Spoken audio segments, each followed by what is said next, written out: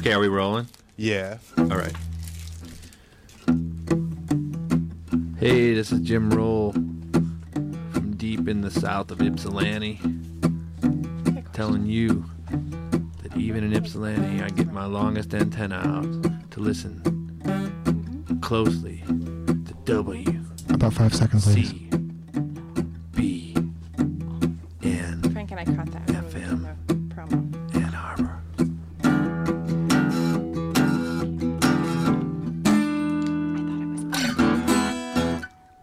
I wish.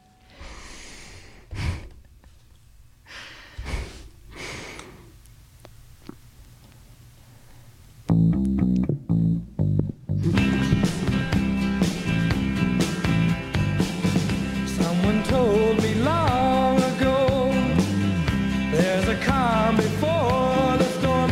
I know it's been coming for some time. When it's over, so they say, it'll rain a sunny day. I know, shining down like water. I wanna know, have you ever seen it rain?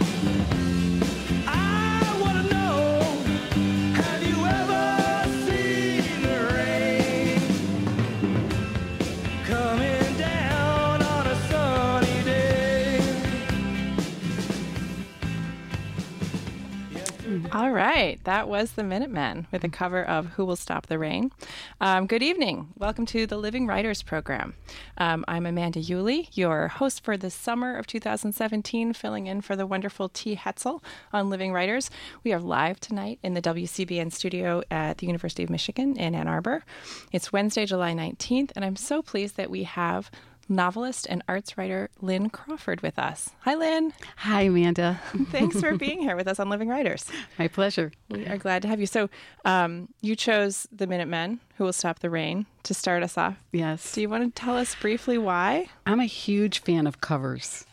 Me too, I actually. love covers. And I mean, Johnny Cash, those covers he did near the end of his career just made me love songs I never paid attention to.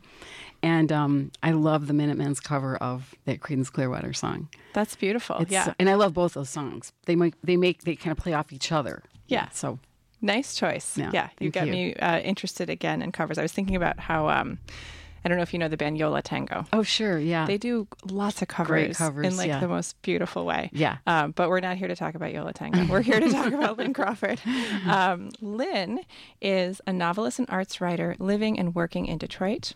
Her books include Solo, Blow, Fortification Resort, a selection of art-related sestinas, and the novels Simply Separate People and Simply Separate People 2. She is a Kresge Literary Arts Fellow and a 2016 Rauschenberg Writing Fellow. Her latest novel is Shankus and Keto, a saga. Did I pronounce it correctly? Kiddo. Kiddo. Shankus and Kiddo, yeah. Thank you. The whole time I was reading it, I was in my head mispronouncing it. Oh, well, So, maybe that's okay. Yeah. It's your cover. It's my cover of your book title. Well, we're so glad that you're here this evening with us in the studio. And we're going to talk about this novel, and we're going to talk about the other writing you do and how you write and much more. But I am wondering whether you could start us off by giving a short description of the novel for our listeners who maybe haven't picked it up yet. Sure. Shankus and Kiddo is about two families, Shankus and Kiddo, and it's a lot about sort of intertwining sensibilities, and there's a lot about food, fashion, love, which it says on the quote on the back. But what I'm very interested in, I was very interested in the fictions that we tell ourselves, like the truths that we make up, the stories that we tell ourselves, and we so believe that they are true. You know, like mom likes my sister better than me, or you know, whatever it is. This is the right person for me. I'm great at this, and so often those truths become just fictions that we've made up, and that fascinates me. And the other thing I'm really interested in here is playing off male-female voice, and so those are two things that really interest me. Thank you for describing it. Yeah, I never want people to describe it so that the plot is given away or the ending is Yeah. given, and you didn't. So, so tell me if you ever feel I'm approaching Okay. that line. We don't have to go there. So this book, if I understand correctly, is the first in what's planned to be 4. Can you talk any more about what's to come? Well, That's I'm yours, or not you're sure. thinking I that? mean, I have the second one. It's about 3/4 done. But, you know, ever since I was young, I always found myself reading at the same time male and female authors. So, like Barbara Pym, this British sort of spinster writer, I read along with Jim Harrison. Or I'd read like Virginia Woolf together with Dashiell Hammett. I read, you know, Alana Ferrante next to Carlos Ove. Is it Nelsgaard you pronounce the guy? yeah, And so I guess I'm really interested in that balance of quote unquote male female. Obviously things aren't that simplistic. And that's sort of what each book explores. And I try to do it with voice and also with plot. Right. Tell me more about how you read. It sounds like this is a way that you've read in the past and currently. You just mentioned some Absolutely. current folks. Yeah, I guess I feel like I want the balance. Yeah. You know, I mean, I'm a fiction and arts writer now, but until I was in my early 30s, I was a social worker, and I worked with people who are homeless. I worked with people who had been diagnosed with various mental conditions where they had to be in hospitals, and I learned very quickly that there were so many sides to that story. The way they were treated, Right. you know, the thing that you were supposed to do with these people rarely worked. Right. Right. There were so many other ways to do it. So this idea of sort of balancing, and I think that's kind of why I started reading, you know, male, female writers at the same time. Like I didn't want to just be in one world. I wanted to Yeah. understand the other world too. Yeah. So it's just something I've always done. And I think that's apparent in this book. The other thing that got me about what you were just saying about social work is the notion of there not being one true answer, right? Right. It's not science. Right. Sometimes the best way forward is trying a few things or Right. different ways, which is sort of that. It's related to that idea you were mentioning about the stories we tell about ourselves or whatever. They're sometimes shifting a little bit. Absolutely. Yeah. Absolutely. So, so this book, as I was saying before, and as you were saying, it comes in. It's one of 4 eventually planned. How did that come about? Did you sort of? I guess I'm wondering whether you knew when you started working with these characters that this was planned to be a multiple volume series, or Yeah, whether I mean, I wrote Simply Separate People and Simply Separate People 2, which was a series also, but Yes. not quite so connected. But this idea of family really interests me, and family ties and family closeness and how things get intertwined. But also, most of the characters in this, if not all, have some passion, whether it's food or writing stories or playing music or fashion, whether it's making it or selling it. And I guess I sort of am obsessed with this idea of the redemptive quality of passion. Oh, You know, and it doesn't really matter what it is. And I think it's interesting. A lot of people my age, I mean, I'm not saying there's anything wrong at all, but having been in the social work field and having had to do therapy with people and having had to be in it, I was really interested in how like when I worked with a lot of clients in psychiatric hospitals, after a while I could just tell they were so bored telling me their story. So I'd say, you know what, let's do a writing workshop. Let's publish a journal. Let's do a play. Like, let's do something creative. And let's find something in you that you like instead of talking about your problem all the time. right. And it was wonderful. And so I guess I'm really interested in, you know, life can suck. It can be, nobody has a good day all the time. But if there's something that you just love to do, no matter what it is, if it's building a dollhouse or if it's playing music, and so these people, no matter where they dig themselves, they always find some way to get out of it. Yeah, I mean, I think it's a real lesson about finding that redemption, finding that thing in your own life. How do people do that? Would you have advice on that front? I don't know if I have advice. I think a lot of people have it, and some of them it's just private. Like if you go to someone's house and they're like, I have to show you my shoes, and they're like perfectly arranged, and you're like, okay. These You are know, your shoes. It's almost like some people are public about it and they're professional, and some people it's just something they do at home. You know, like knit or maybe watch a certain TV show that they will tell you every single thing about every season. It's really touching to me how I don't judge it. I'm just really moved. I find it incredibly touching, the things that inspire people. Right. That where they find a certain kind of a stimulation. Right. And it doesn't have to always be a big, obvious one like a novelist or a rock star. It can just be, a gardener or someone who, I think sometimes that's when people are at their most interesting. Right. I think that finding that space for people is a lot like finding what spoke to them as a child, whether it was the actual thing, but it's that zone that you get in as a kid where you can just throw yourself into it and it's just purely, it just feels right. Yeah.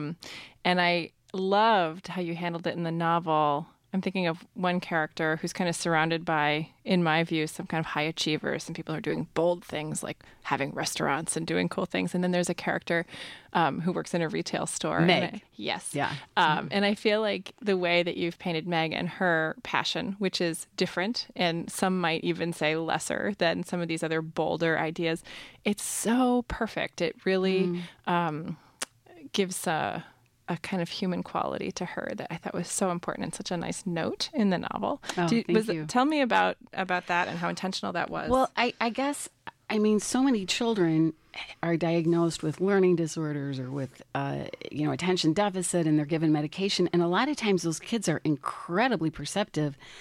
They're just not able to necessarily follow school rules. Mm-hmm. So when Meg, for example, is in class, it's not that she doesn't pay attention.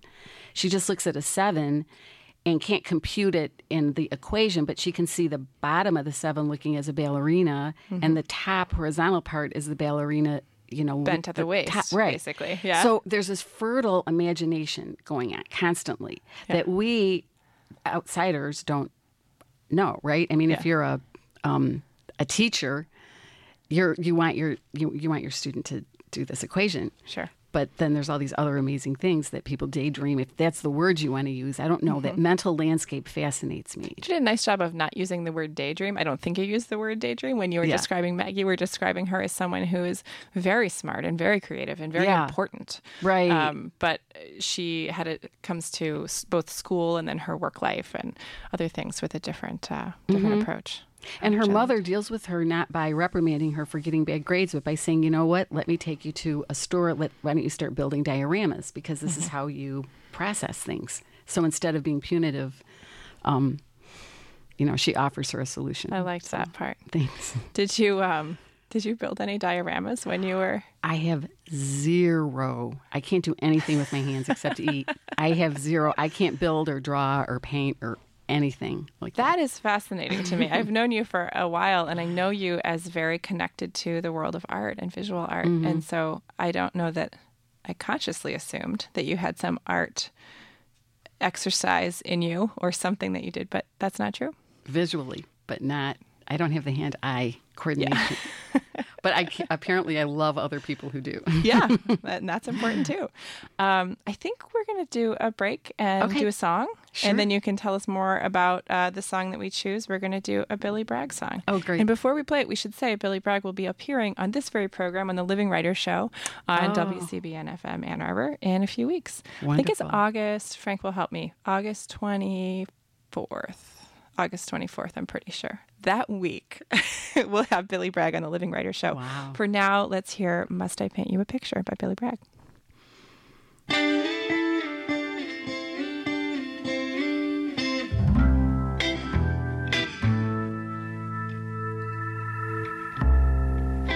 It's bad timing and me. We find a lot of things out this way.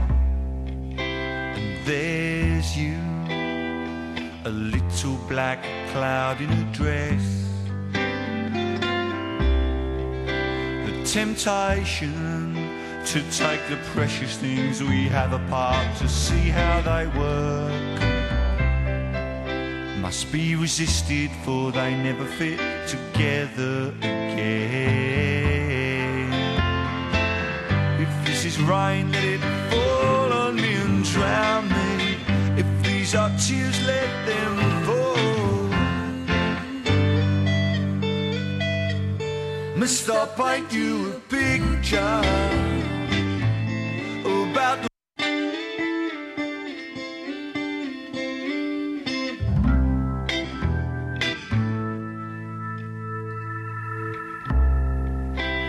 bad timing and me. We find a lot of things out this way. And there's you, a little black cloud in a dress. The temptation to take the precious things we have apart. That was Billy Bragg singing, and Lynn Crawford, our guest for today on Living Writers, chose that song. Lynn, tell us more about why you chose it. Well, first of all, a little black cloud in a dress has to be one of the best descriptions ever. Yes. Like, it's just fantastic. And again, this idea of, must I paint you a picture? It's almost like our words not working.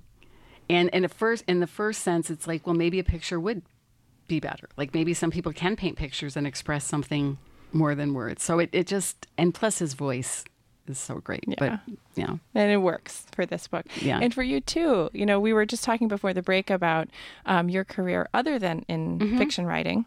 You're an arts writer. Yes. So yes. can you tell us more about what you've written and how Yeah. you write? So when I lived in New York, I was working as a social worker, but I had a lot of friends who were artists, and I saw a lot of art. And then when I moved to Detroit, about 24 years ago, I was fascinated by the art scene. Fascinated. It's nothing like it is now, but there were so many interesting things going on, mostly underground. And like in little galleries here or there, there's obviously the DIA.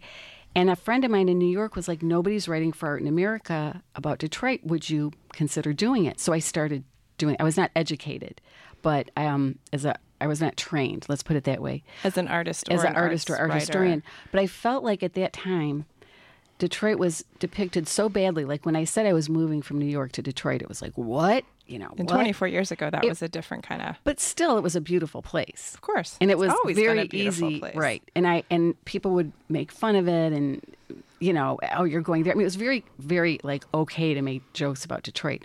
And then I'd see this art. I'm like, wait a minute, people have to know about this. People have to know that people are living and working here and making beautiful work. And it's not all the same. It's really diverse. So I spent a lot of time doing that. And then about 15 years ago, when Marcia Myro and Suzanne Hilberry wanted to get MoCAD going, they asked me to be involved in founding it. So for about 5 years, we sat at each other's kitchen tables figuring out how to get this building. Do we need a contemporary art museum? We didn't have a building. We weren't sure. And then over time, we got all that. So MoCAD's going to have its 10th anniversary this fall. Congratulations. So, MoCAD yeah. is a great place. Yeah. Yeah. Yeah. Well, what strikes me most about the story you just told is how bold it is for a person. It sounds like you weren't publishing writing or doing much writing before, and then you started writing for Art in America. Yeah, well, I had a good friend, and then, but nobody else was doing it. I mean, there was no one else here. Probably they would have loved someone else, but no. In fairness, I stuck with it, and now, I mean, and then I wrote a book of Sistina's responding to visual art because I really like writing creatively about Yes. art more than reviews. Yes. So I sort of shifted away from the reviews and more fiction and poetry, but. It's astonishing how good it was. And I just felt like maybe it was part of my social worker, maybe, mentality. It's like, I've got to represent these people because they're amazing and no one's paying attention. Yeah. And now So you were a social worker and you just kind of picked up writing for... I was always an avid reader. Yeah. I mean, I was that kid where my mom would be like, go outside and play. Yeah. Get outside. And Stop reading. And I'm like, no, I want to read. And so I was always familiar with language and reading, and I wrote in diaries, and I always wrote, but not fiction or art criticism till I was in my early 30s. And my first book was published when I was 34. So, And so, to me, when I look at those two disciplines, fiction writing and effectively journalism, writing about, arts events and artworks, those are so different. To me, I mean, I look at, when I was first interested, when I was in college in journalism, I thought how much I liked writing, but then I realized writing and reporting and journalism, they felt so different to me at the time. And I wonder if you've experienced those as very different things. well, I'll tell you, that's a great question. And I don't blame anyone who doesn't like my art writing because I'm really not a journalist. Like if you read it, it's very It's not creative. about whether people like it. No, but what I'm saying is some people might say, rightly so, this is not art journalism, it's not art criticism, it's not even art history. It's more like I will sort of free associate and find something in it that I respond to. So I don't think I'm a very good traditional journalist. I think I'm more creative because I don't think I can be. I think journalism's wonderful. Yeah. I just don't think I have that gene. That's not you. Yeah. And that's not how at my your best. art writing works. Right. Yeah. Yeah. That's a good separation. That's good to know. So in fiction writing and in writing this novel and the ones that you have coming out, does this feel like kind of that redemptive thing for you, that true place where you are at your best? I feel like every single fiction I write is a love letter to literature. I love literature. I'm one of those, I will read like those big fat novels that come out. Like I love Zadie Smith. I love Donna Tartt. I love, Raymond Queneau. I love more obscure writers, Marguerite Duras. I love to read. And so what I hope I do in my books is show how much I love to read. And I try to mention works that mean a lot to me somehow and just kind of make it into a tapestry. Yeah. Yeah. Yeah. Well, tapestry is such a good word to describe kind of my impression, having read the book, having finished it a few days ago.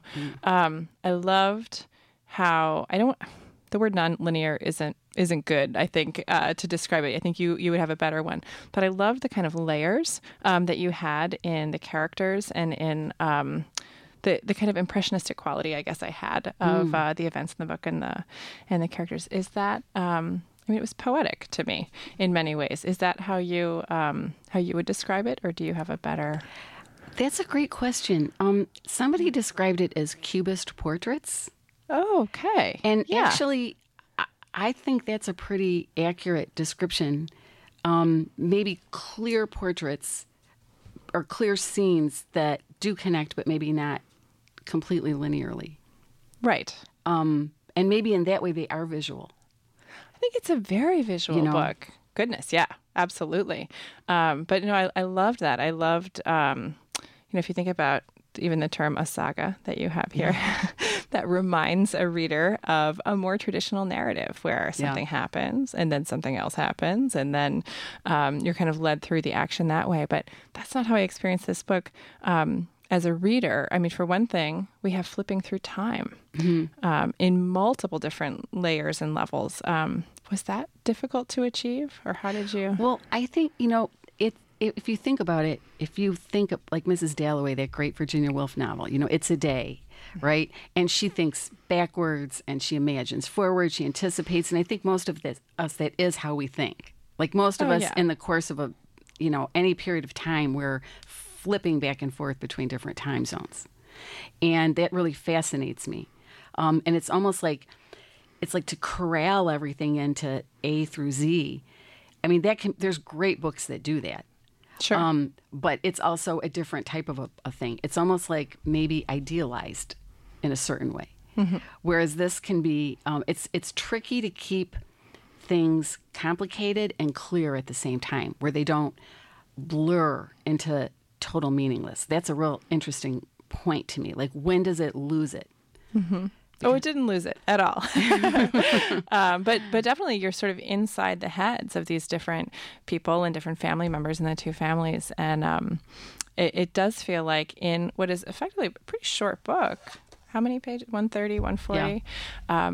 You're spanning years and years, generations, and really getting a meaningful look inside those characters' heads over many, many years. And it's kind of remarkable how few words you were able to do that in. So yeah, it was boiled down perfectly well. So in thinking about all that time that was covered and all the events that happened in the book, this is a process question, did you plot out all those events and all those things that happened over many years? I didn't. I have a very sort of unorganized working style. And it's funny because the book is, as you said, small, but it's condensed from a lot. And I'll just sometimes, write down a sentence and see where it takes me and then see how it fits in. So I'm not, and I try to read things out loud, and my ear sometimes edits. Tell me more about your process. I love that idea of out loud. I read out loud, I edit, I edit out loud. As you can tell, I'm very verbal. So when I write, I have to be disciplined, because if I talk, I'm just, bleh, you know, I'm Greek. And so I'm just like anything. So I have to be very clear that I'm not doing that. And I try to find rhythm. You know, I try to find rhythm, and sometimes I will edit just through the rhythm.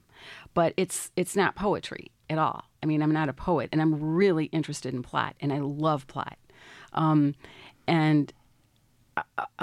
I guess I write down a lot of sentences that I think about, and I look at them, and then I just sort of, sometimes the plot goes that way. I've never written in a male voice before. This was So first. Dino, the character, it was the first male voice that I wrote. And I read a lot of Dashiell Hammett. I read a lot of Jim Harrison. You know, I read a lot of Chester Himes. You know, I read a lot of sort of like detective, hard-boiled, you know, and when you were writing, again, back to the process and the structure of this book, we should say first that it happens in, the chapters are from a different perspective, each one. Were you bouncing back and forth between a Meg chapter and a Dino chapter, or were they sort of a complete whole? I don't want to say standalone, because I know that it's part of a bigger whole, but do they feel separate to you, or do they feel? I felt like they were pieces of a puzzle. Mm-hmm. And that you could get one person's story and have an opinion, and then get the other person's perspective and have a different opinion. And I just felt like their different stories just like interlinked somehow. Interlinked is right. Yeah. That's how I experienced it too. Well, I think we'll hear another song. Great. And then I think, Lynn, if you're willing, I'd love to have you read for a little bit. Yeah. So we'll think about what the best selection is for you to read to our listeners. You are listening to the Living Writers Program on WCBN FM Ann Arbor. We're here with Lynn Crawford tonight, and I'm Amanda Yulee, your guest host for the summer. Right now, we're going to hear Sly and the Family Stone.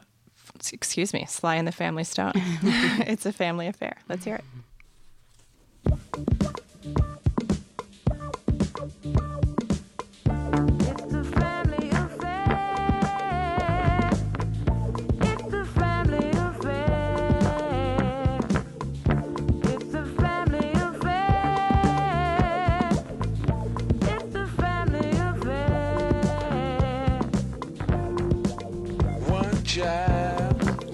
Up to be somebody that just loves to learn, and another child grows up to be somebody you just love to burn. Mom loves the both of them. You see, it's in the blood. Both kids are good to mom. Blood's thicker than the mud. It's a family affair. It's a family affair. It's a family affair. It's a family affair. Oh, no bad. Oh, no bad.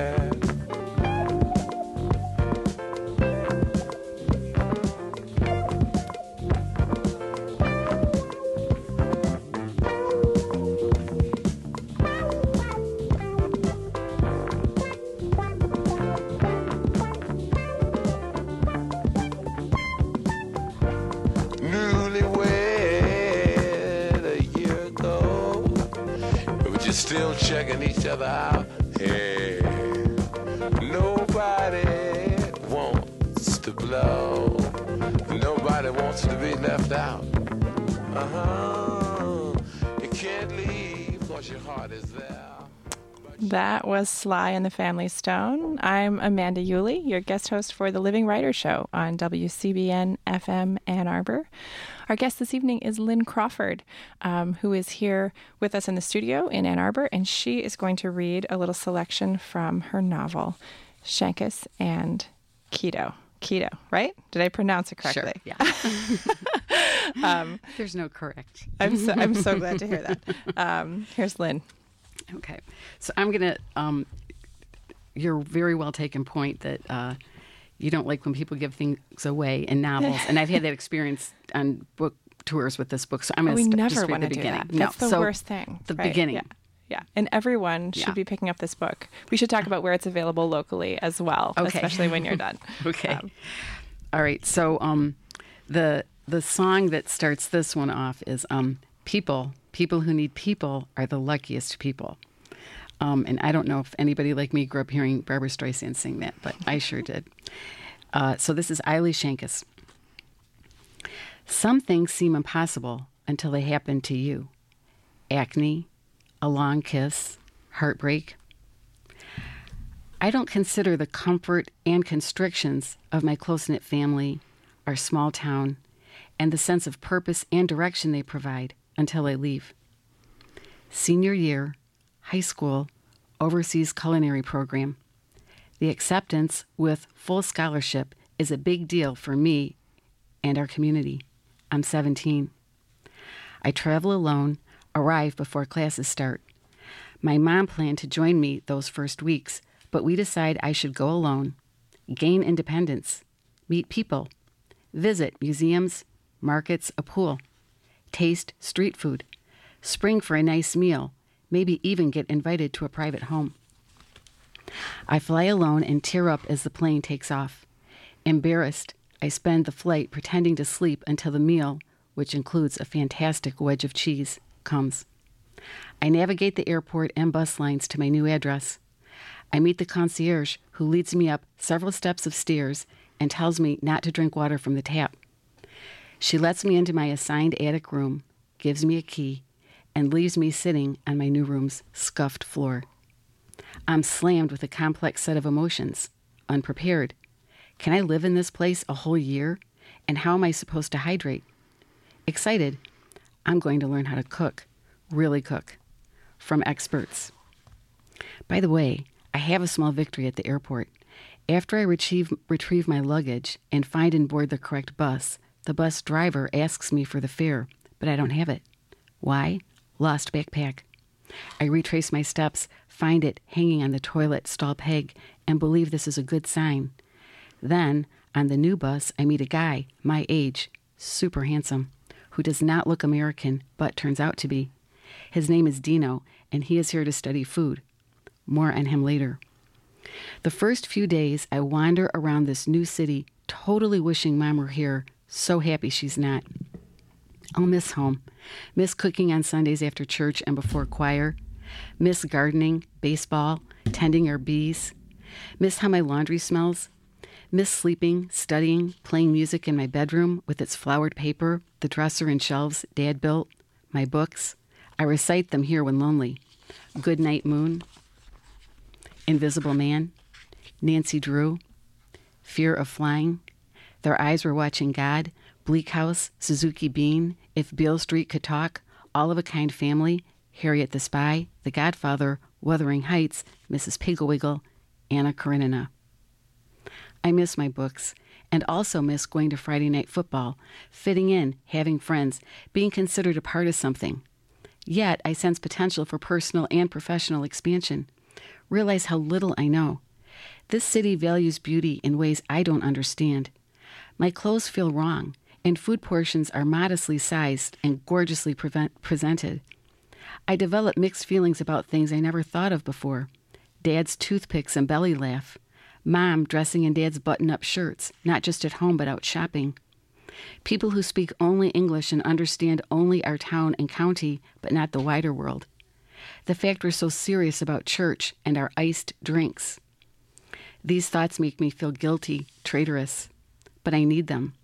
I don't have anywhere to put them.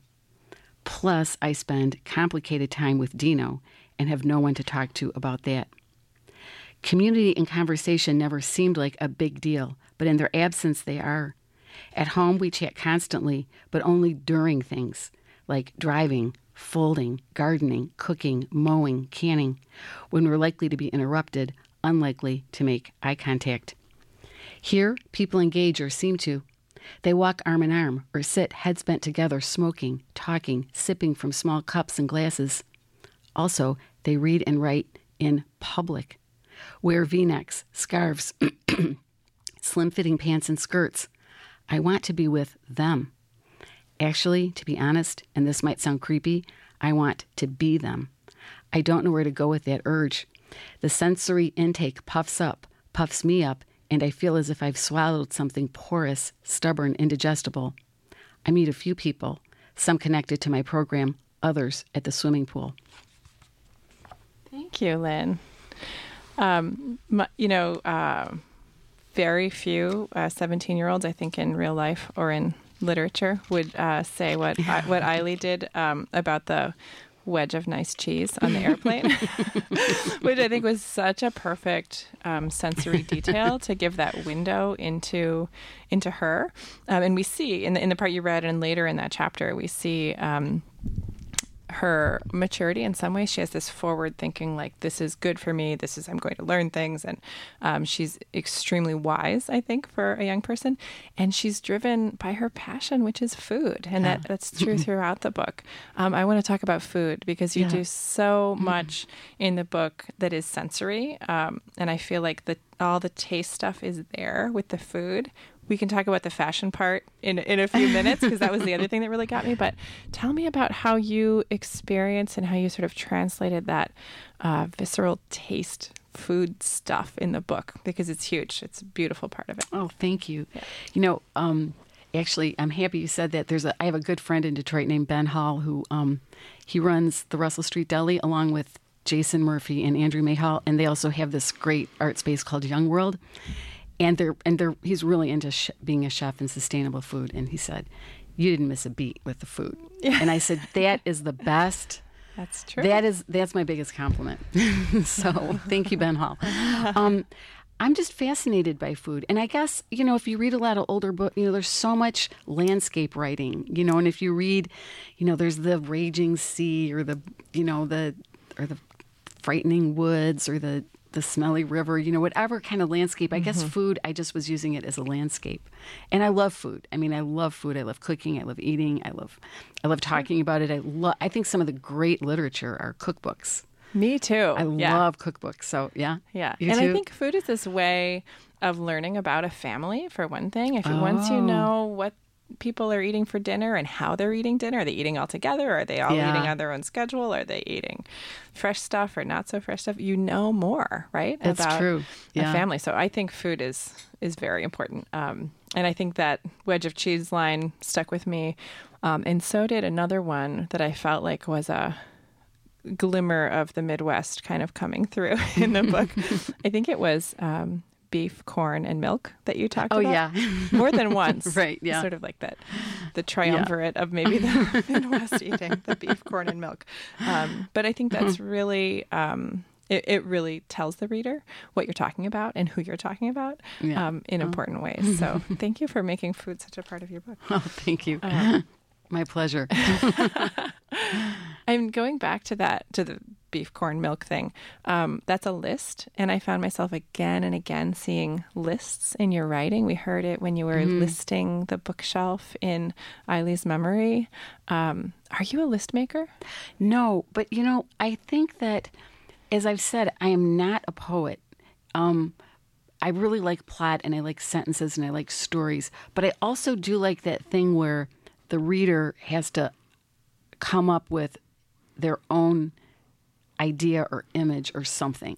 So if you put beef, corn, milk, some people might think about a hamburger, someone might think of a filet mignon, someone might think of, a corn on the cob, someone might think of cream corn, someone might think of milk to drink, someone might think of ice cream. Like, I just sort of feel like it gives people freedom to kind of invent their own stimulation for whatever that word triggers.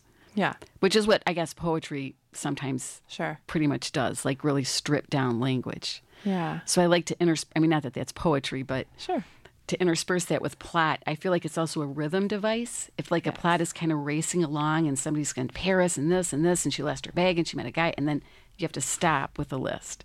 So it kind of paces. It paces the narrative somehow. Well, I think the different narrators were very distinct for me, but one thing they all do is kind of make these lists in places for me. Yeah. And again, it added to that sensory quality of the book because you're sort of getting examples of real tangible things in their lives, whether it was the sensory, the food things. There's another one. I wish I could remember the third one. It was lavender, figs, and quark. I can't remember. I know what you're talking about. It was, But again, it brings a really tangible sense to the reader of what's going on.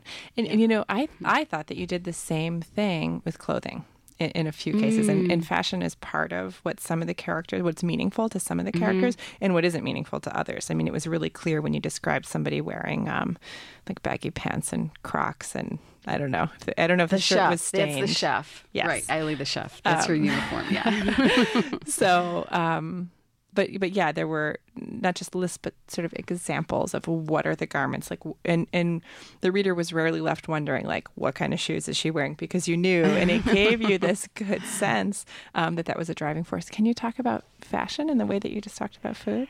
Yeah, I mean, again, I think just fashion, it fascinates me. And Linda Dresner, who owns this iconic store in Birmingham, she also used to have one in New York, but she's one of the first people who sold Comme des Garçons in the Detroit area, and these really interesting, like, cutting edge designers. And I met her because she was on the MoCAD board, and she still is on the MoCAD board. And I never had paid much attention to clothes, but she knew so much, and her store had these beautifully constructed things, and I realized, oh, these are just as complex as anything.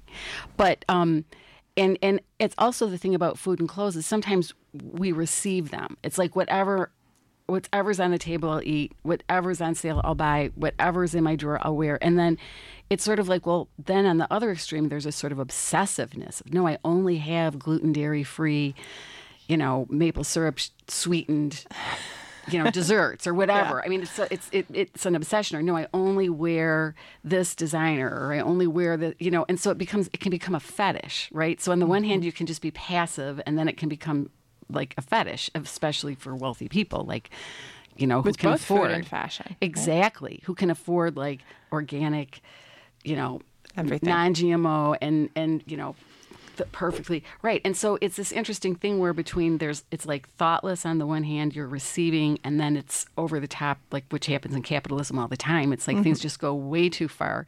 And what is this sort of in-between area where it hasn't been ruined yet? Right? You can kind of make a decision, but it's not like gonna be unattainable to most human beings. Good way to put that. Okay.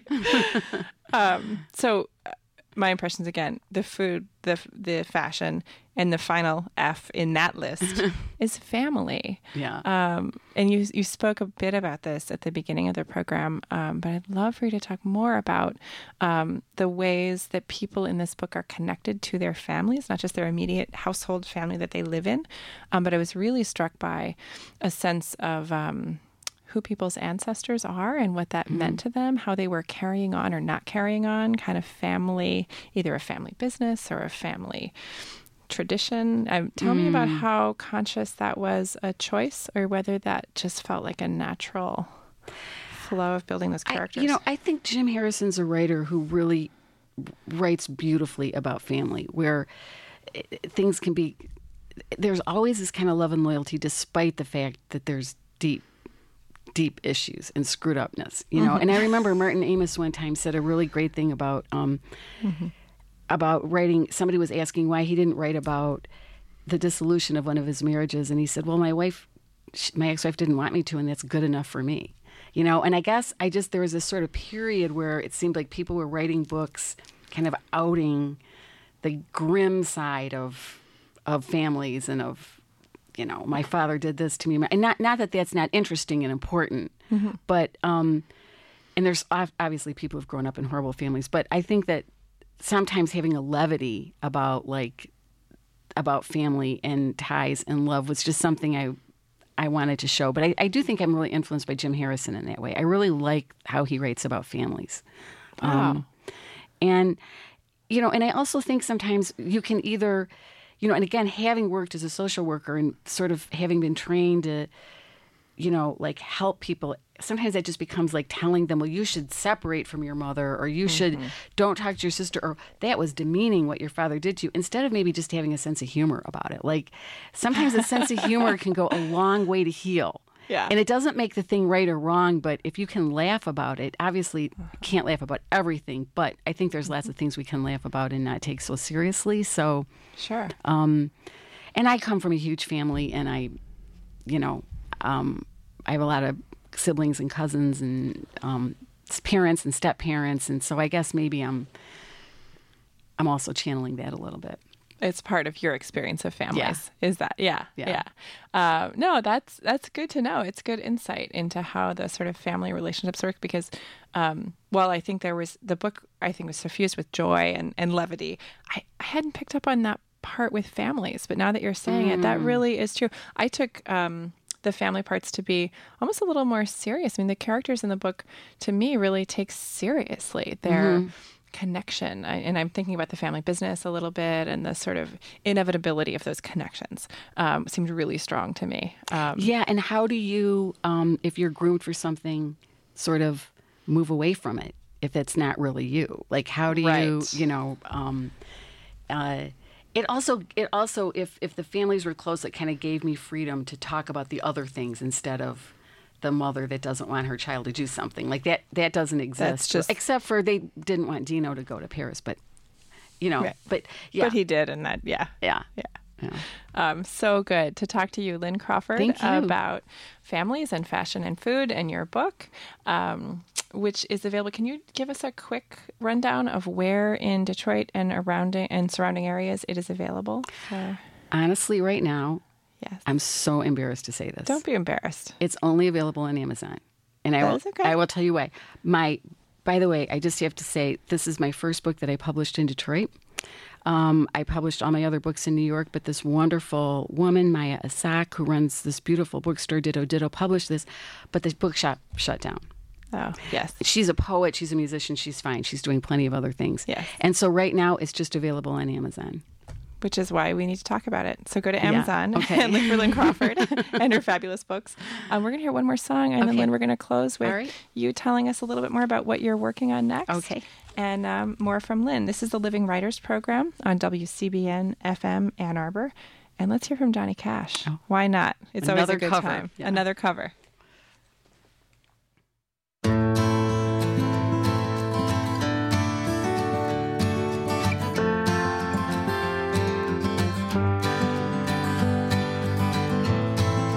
Is it getting better? Or do you feel the same? Will it make it easier on you now? You got someone to blame. You said one love, one life, when it's one need in the night. One love, we get to share it. It leaves you, baby, if you don't care for it.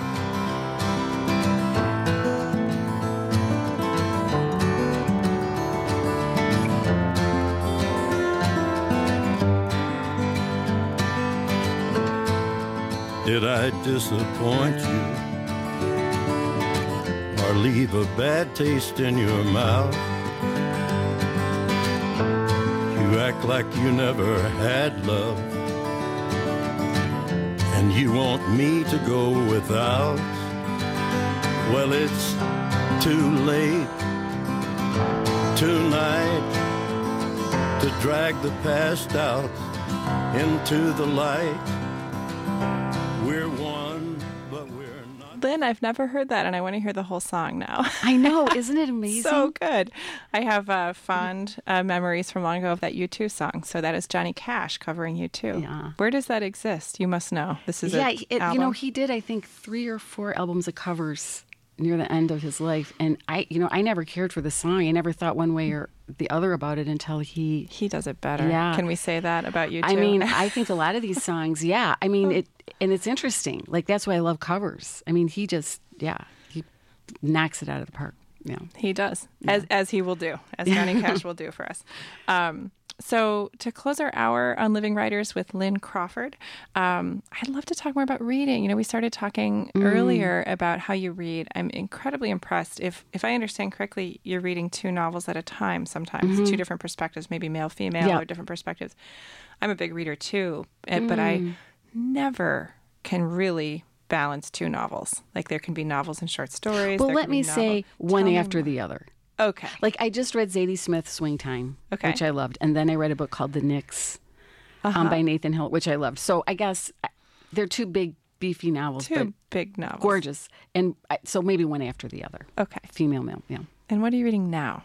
Like when I don't know if you read at night I'm actually reading The Lost Child, which is the last Elena Ferrante book, and I'm terrified because I don't know what I'm going to read after. I've been saving it for so long. So if you have a suggestion, please tell me. I haven't read those yet, and everyone keeps telling me. I just read Troubling Love. Did you read that? No. By her. It was her first novel. It's a short novel. No, I haven't. I know, it's quite something. I've been daunted by the idea of like all 4 of those books, and the expectations are high. So I jumped into her kind of 120-page book or so, which maybe I'll reminds me go of to that. Yeah, I think that I just recommended one for you. Thank you. So do you read nonfiction at all? Not so much.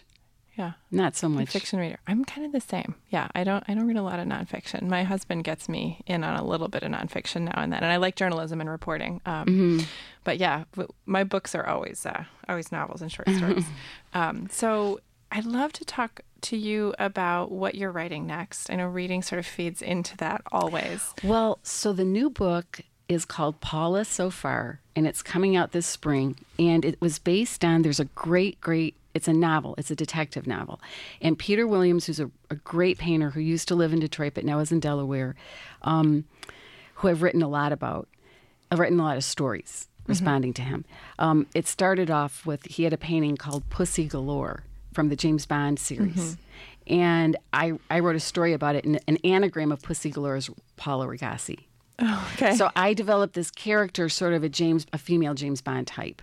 And I basically, it's a detective novel, but each chapter responds to a visual artwork or place in Detroit. But you wouldn't necessarily have to know that. Like, it reads as a straight novel. Okay. But it's my way of even more intimately connecting with visual art, because I feel like when I review art, I'm just like in school, and I'm not that great at it. And writing poetry about, Sistina, it's okay, but I feel like writing this novel, and each artist is a dear friend of mine. Oh. So I'm very close friends with them, as well as and I've looked at all the work a long time. So it's really meaningful to me, because I feel like I really get this work, and maybe a little bit of my analytic background is I see something in the work that maybe my friend doesn't see. Right. And I love that. I love when somebody who comes on top of you and says, "I see you're doing this," and you don't see it. So that's what that book is, Paula So Far. I can't even, I want you to talk about it a little more, because I can't even imagine a detective novel format and artworks. I just am so intrigued. Because it is? It's basically sensing something in the novel. Like, there's an artist in Detroit named Cheeto Johnson who did this amazing thing called Stare Down. There's a permanent Copernicus sculpture across the street from the DIA, and he made a sculpture of Al-Tutsi, who's a Persian astronomer or thinker. I'm probably bungling this right now, but he was right across from Copernicus. So this Persian Eastern great man thinker and Copernicus are facing across Woodward. And there's that interplay. And it's called the Stare Down. So I just became obsessed with the space in between. But if you read the chapter, it's basically, you wouldn't really connect it. But there's something about that space in between. And that's kind of what I did. It's almost like, when you have a really good friend, you don't need to start at step 1. You start at step 20 when you sit down to dinner with them or for a glass of wine. So I feel like these are all artists that I know their work so well that, but it is also this character, Paula, and she's a crime fighter, and there's a lot of sadness, there's a lot of crime, there's a lot of, I'm fascinated with detective novels. So anyway, that's going to come out next spring, again by Ditto Ditto. Ditto Ditto again. Yeah. Very good. Yeah. Very good to know. Tell me about how you write. We haven't talked about that yet, and I feel like people always want to know from writers, what does it look like? Are you in your home? Are you in a cafe? Is it late at night? Do you listen to music? This music that we heard, like, what does it look like when Lynn is writing a novel? Well, that's very personal to me. Really? Is this the 56 minutes into the hour I asked you a personal question? Goodness. I feel so sorry. Answer. My kids, they, poor, I would sometimes get up in the middle of the night and write now I have an office, but I'm glad to hear that. I try. I do really well when I'm in a routine. Sometimes life just doesn't allow for a routine between family and work and everything else. But I try to be in a routine. I always have stacks of books around. And I can't write in a cafe because I really do have to read my work out loud. I have to edit out loud. Oh. I have to read it. Otherwise, it has to be connected to the ear. So it has to be private. So in the middle of the night. I used to. I try not to do that anymore, but I would get up and I'm like, no one's bothering me. There's no phone ringing, and I'm total quiet, and then I would wake up in a great mood. But I don't recommend that, and that's why I hate to tell people, like, don't do what I do. I mean, you said it was personal, so tell me if it's too personal to ask this, but were you actually setting an alarm and trying to get up? No, or were your thoughts were waking you? No, I was. I have this crazy. I do yoga at 6 a.m. in the morning. I have for years and years. So sometimes I would get up at like 2 and I would just work before it seemed to work at the time. And I would never set an alarm. Okay. But I think there's something about the privacy. And as a mother and someone who works, sometimes it's hard to get that mental space that's just yours. It's impossible sometimes. Yeah. So I'm always looking for techniques. That's part of why we ask this question. I've never heard anyone say middle of the night, but I appreciate it. So my last question is more about the writing process and about aspiring writers. You know that my work is with 826 Michigan with young writers, but there are many writers who are even not so young, who are just starting or thinking about writing and who want to write. Do you have advice? Yeah, I really firmly believe that everyone should read their work out loud and really become intimately connected with their work. And I'm not a fan of the writing workshop. Because I feel sometimes like people get knocked down and their feelings get hurt. And sometimes things that maybe should be evolving don't evolve the way they should be. And I think all of us, I don't care how great a writer you are, I'm sure you have things that you just cringe when you look at. And so I guess what I feel like is there's a responsibility of just spending the time doing it and, water that garden. Like, you got to go every day and you got to weed it and water. And, there's this great line from Stendhal, the playwright, 20 lines a day, genius or no. Mm-hmm. And if you can't do more than that. But I do think depending too much on what other people say, for me, has not worked. And I don't know that it always works for people. I think you've got to find your soul and trust yourself. That's such good advice. And it really is different from much of the advice that young writers hear. They hear about showing it around and getting input, but there's something really valuable about being authentic and being yourself and keeping at it. I agree. Which you have done. Lynn Crawford, thank you for joining us on Living Writers today. It has been a pleasure for me. Lynn's new novel is Shankus and Keto, a saga. The book is available on Amazon.com. And we are so pleased that you joined us today. We're going to close out with a song that you chose, the last one. It's by Joan. I don't know how to Joan pronounce it. Armatrading. Armatrading. Tell me about Joan. Can you talk about the song a little bit? This was just, a song that I loved when I was in college. And she's a British, I think African Brit. And she's beautiful. I just think a very powerful voice. So let's hear this got me through a lot of years in my late teens, early 20s.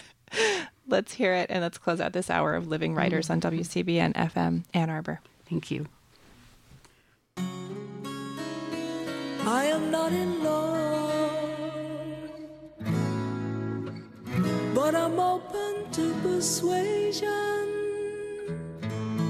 East or west, where's the best for romancing?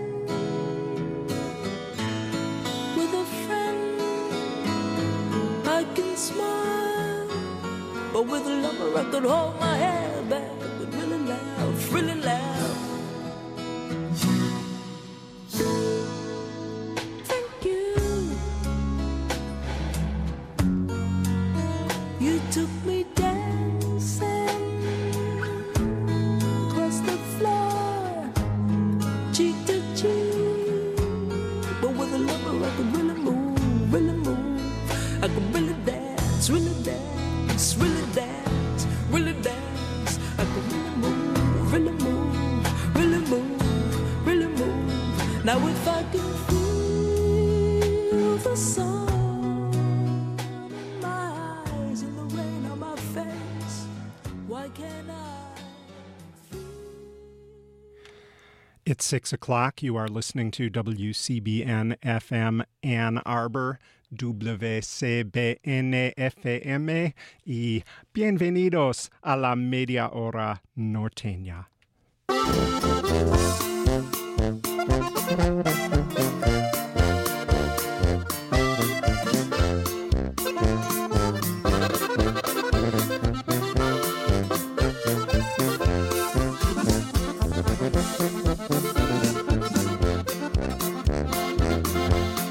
Corté una flor que encontré por el camino, por la vereda que está a la orilla del río.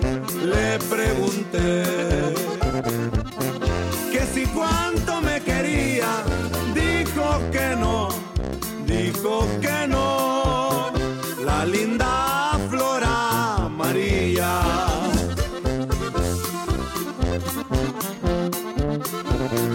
Cuánto sufrí por esta mala sorpresa que me llevé. Por confiar en su belleza voy a buscar consuelo en otras mujeres. Mi corazón se cansó de padecer. Cuánto la quise, cuánto la amaba, pues nunca sola yo la dejaba, pero el destino